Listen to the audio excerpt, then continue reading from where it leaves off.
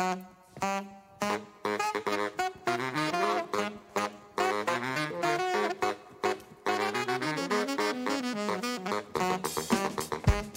Callie Crossley, and this is Under the Radar with Callie Crossley. And now for the part of the show we call Lagniappe. That's Creole for something extra. The Roxbury International Film Festival is back for its 25th year. Rox Fest, as it's known, is the largest New England film festival that highlights films by, for, and about people of color. This year's program includes 84 films, features, and documentaries with topics ranging from unsung heroes to Boston's Black queer representation. The festival runs from June 20th to July 2nd with both in-person and online events scheduled throughout Boston. Joining me now, Lisa Simmons, Artistic and Executive Director of the Roxbury International Film Festival. Welcome back, Lisa. Thank you so much, Callie. It is great to be back. Also with me, Bianca Isaac, producer, writer, and director of the festival's opening film, The Honeymoon. Hi, Bianca. Hi, Callie. Thank you so much for having me. I am delighted to have you. Well, Lisa, you did it. Silver anniversary. How do you feel?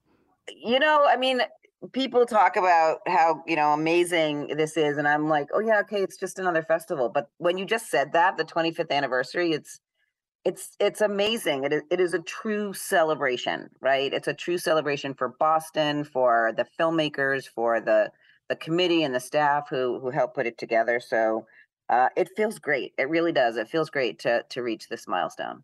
Well, I don't know how you're forgetting that it's 25 years. You started celebrating in January, screening films. I know, but this is the big one. Yes. You've been screening films since January. I was a part of one of those screenings, The Rebellious Life of Rosa Parks, back in February, and it was fabulous. You've just brought so much variety in the film content to this festival, which of course is the goal. Why don't you talk about how you do it? Oh, wow. It starts with the films, right? And the filmmakers submitting their films to the festival. And for each one of us who's on the film, committee looking at these films, we're all learning something new every year. We're being entertained. We're being pushed to on these provocative documentaries. We're learning about different individuals. So, it really is sort of like a puzzle to put it all together and really look for things that we know our audience is going to be like, wow, I didn't know that, or push them to think, really, is that really the way that is, and get people really excited about fun and incredible, entertaining documentaries like The Honeymoon, actually.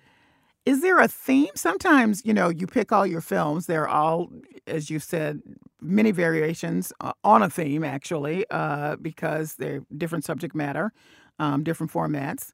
But there appears just kind of naturally some commonalities around the stories. Did you find that this year?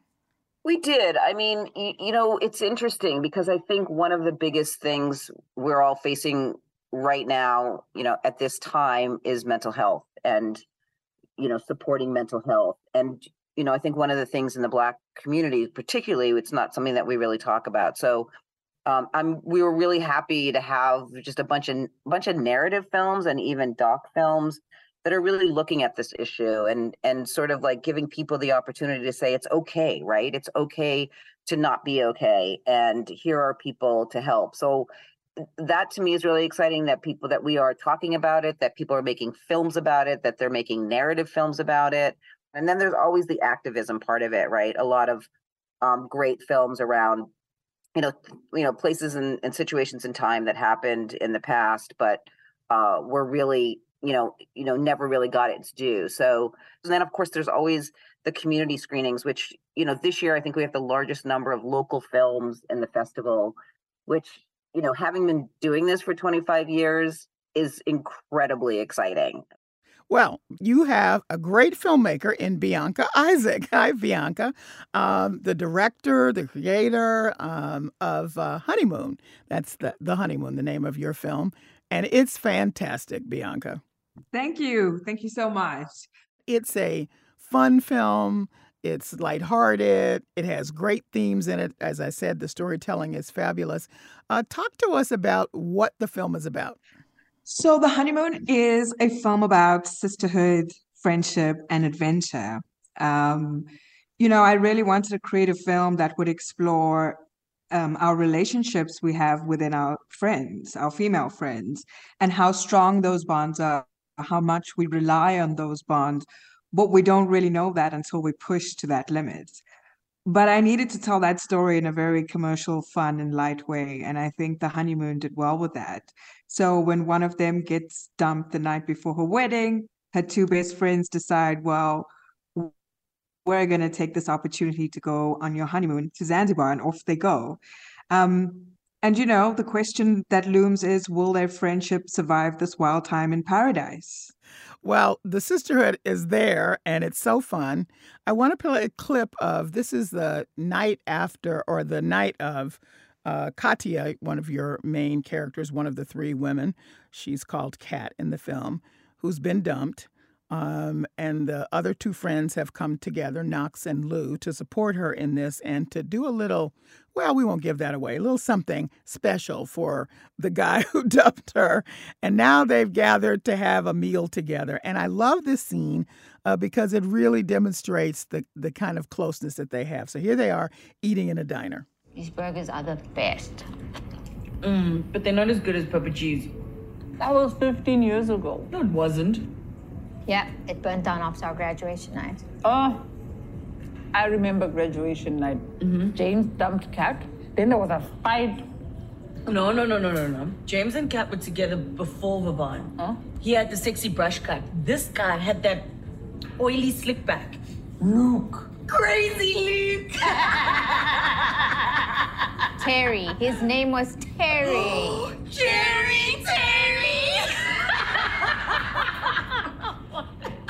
He chose ballet over me. And you punched him in the face and threatened to break his legs. Yeah, you deserved it. Mama Bear! Oh, where did that girl go? Into a minivan. No, I'm serious. I'm also serious. But you know what? We're there for each other when it matters. Like tonight. I love that because they're so close and they have all of those that previous history, and it's so funny teasing each other about it, and it demonstrates that closeness that girl, the woman's friendship that is sometimes hard to even describe, but you managed to capture it so well in this film. Yeah, I guess, I know I was saying to Lisa the other day that it's so easy for us as women within the friendship to play each other up against each other, or the outside world to do that to us.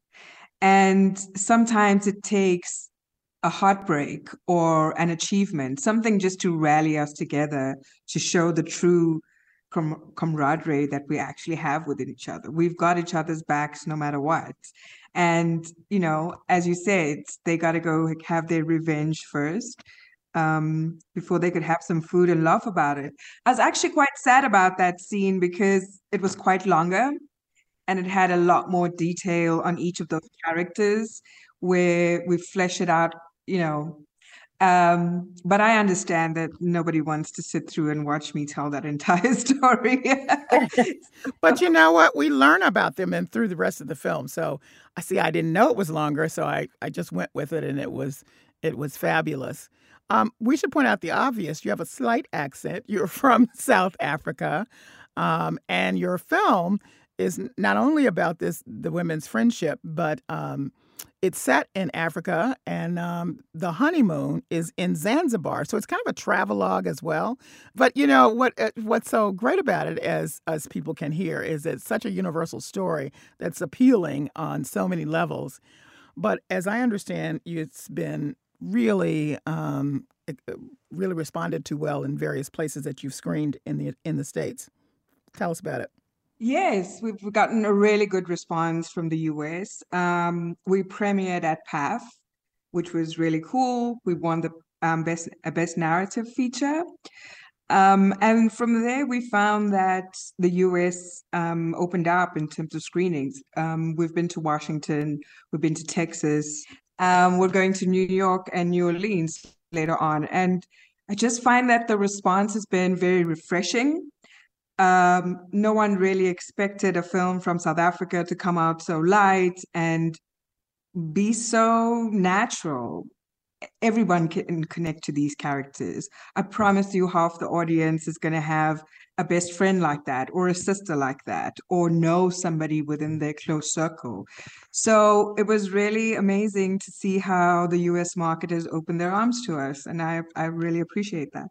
Well, I want to emphasize that because Bianca Isaac, the director of the film, The Honeymoon, you were very intentional, actually, about making a film that had a quote unquote light subject matter. You've made other films that deal with heavy subjects, but for this time, you were intentional about wanting to do this kind of film. Why? You know, I wanted to make a glossy film that wasn't a rom-com. So I'm kind of liking the adventure part of filmmaking, and I'm learning that about myself, which was amazing because the characters in the story are learning about themselves in this journey. And I found that happened to me in the making of this film. And also kind of finding my voice in the right space. So making this light film, and I thought, you know, I also don't want to keep it in South Africa. I want to make it Pan-African if I could. And so given all the COVID restrictions, I mean, we shot the film during COVID, Zanzibar opened their doors to us. And we happily jetted off and had a look at the place, and it just fitted in so beautifully, this East African culture, this tiny island that has so much to offer. And it felt like the perfect place for three girls to go get into trouble, bringing a lightness into everything, because our everyday lives are light for the most part, unless they get heavy. And when they do, they're extremely heavy. It's real issues where we have to confront each other. But I also felt that audiences did not want to watch a deep, heavy film about that because they've seen so many. So I just thought if I could combine that with a bit of adventure, some good locations, and beautiful music, I hope I have achieved all of those things on the list. Well, additionally to that, as you've said, you wanted to portray three women of color who are the main characters in this, not dying, not being abused. Yes, that's very important for me because often films that travel well into festivals do portray non-white women in that, from that point of view. Take away rape, take away abuse. We are still three normal human beings. We're three women. And the things that I go through are the same things a person who's not of color goes through. And so it was important to show the world that Africans are different. We're not just bleeding hearts, please save me from a mountain. You know, these things happen in our lives, and I wanted that to come through. Of course, I'd be remiss if I didn't ask you which one of these three characters is you. Wow. To be honest, I find a little bit of myself in each of them. Oh, that's the old filmmaker response. I did have to look at a little bit of myself and then bring them into those characters, but it's weird. I guess that's how you'd feel when you watch the film. You'd probably find a little bit of yourself in each of them. Yeah, I would say that's true. Now, Lisa, what was it about The Honeymoon that made it the perfect opening night film? Wow. You know, we've been through so much these past couple of years, as we all know, and there are plenty of films that really tells the story of what's happened to Black and Brown people over the course of the last 4 years. And I just feel like, you know, news media and, you know, even films that are coming out are heavy. And I just felt like it was really important to open up the festival with joy. And so, you know, the first film we're opening with is Embrace, which is the early evening film. And then The Honeymoon. And, you know, we're very intentional about how we open the festival because it sets the tone for the rest of the festival. And so I think Alison and I just really felt that this was perfect, that we all needed to giggle, and we all needed some joy and some love and some, beauty, because it is beautifully shot. Oh, it's Oh my gorgeous. gosh, It's it is, and gorgeous. we all Yeah. want to be in Zanzibar. And I told Bianca I'm coming. And it was just, and it was, and I think it's, we are constantly trying to bring forth films that tell a different narrative, right? And this tells a different story of Africa and African culture. And that's what I think we really liked about it. And we just felt like this is going to set the stage for how people approach the rest of the festival. So let me throw you in the Wayback Machine, because you started in 1999 with 10 films.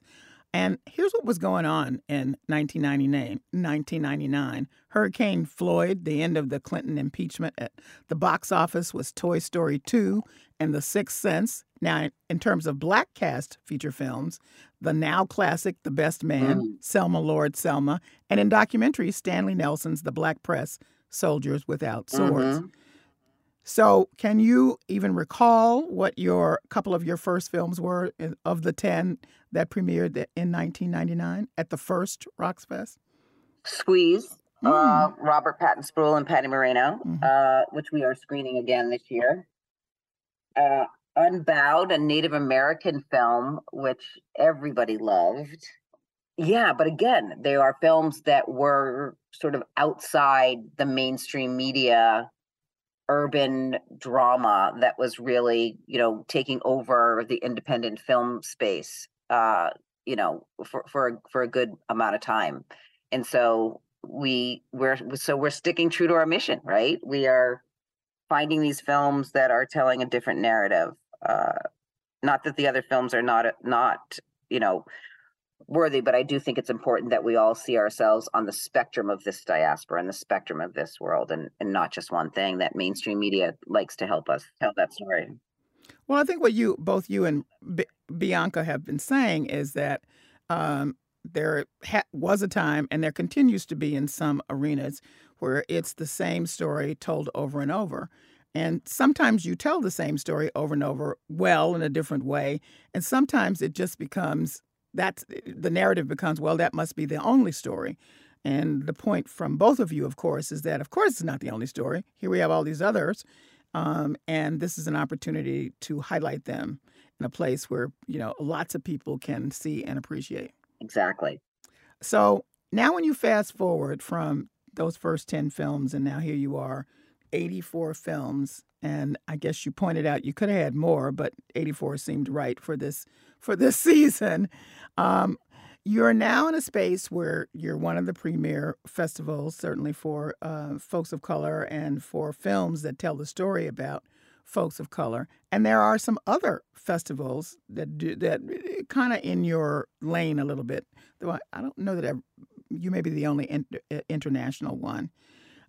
Does that make the situation better because there's more attention overall brought to these stories?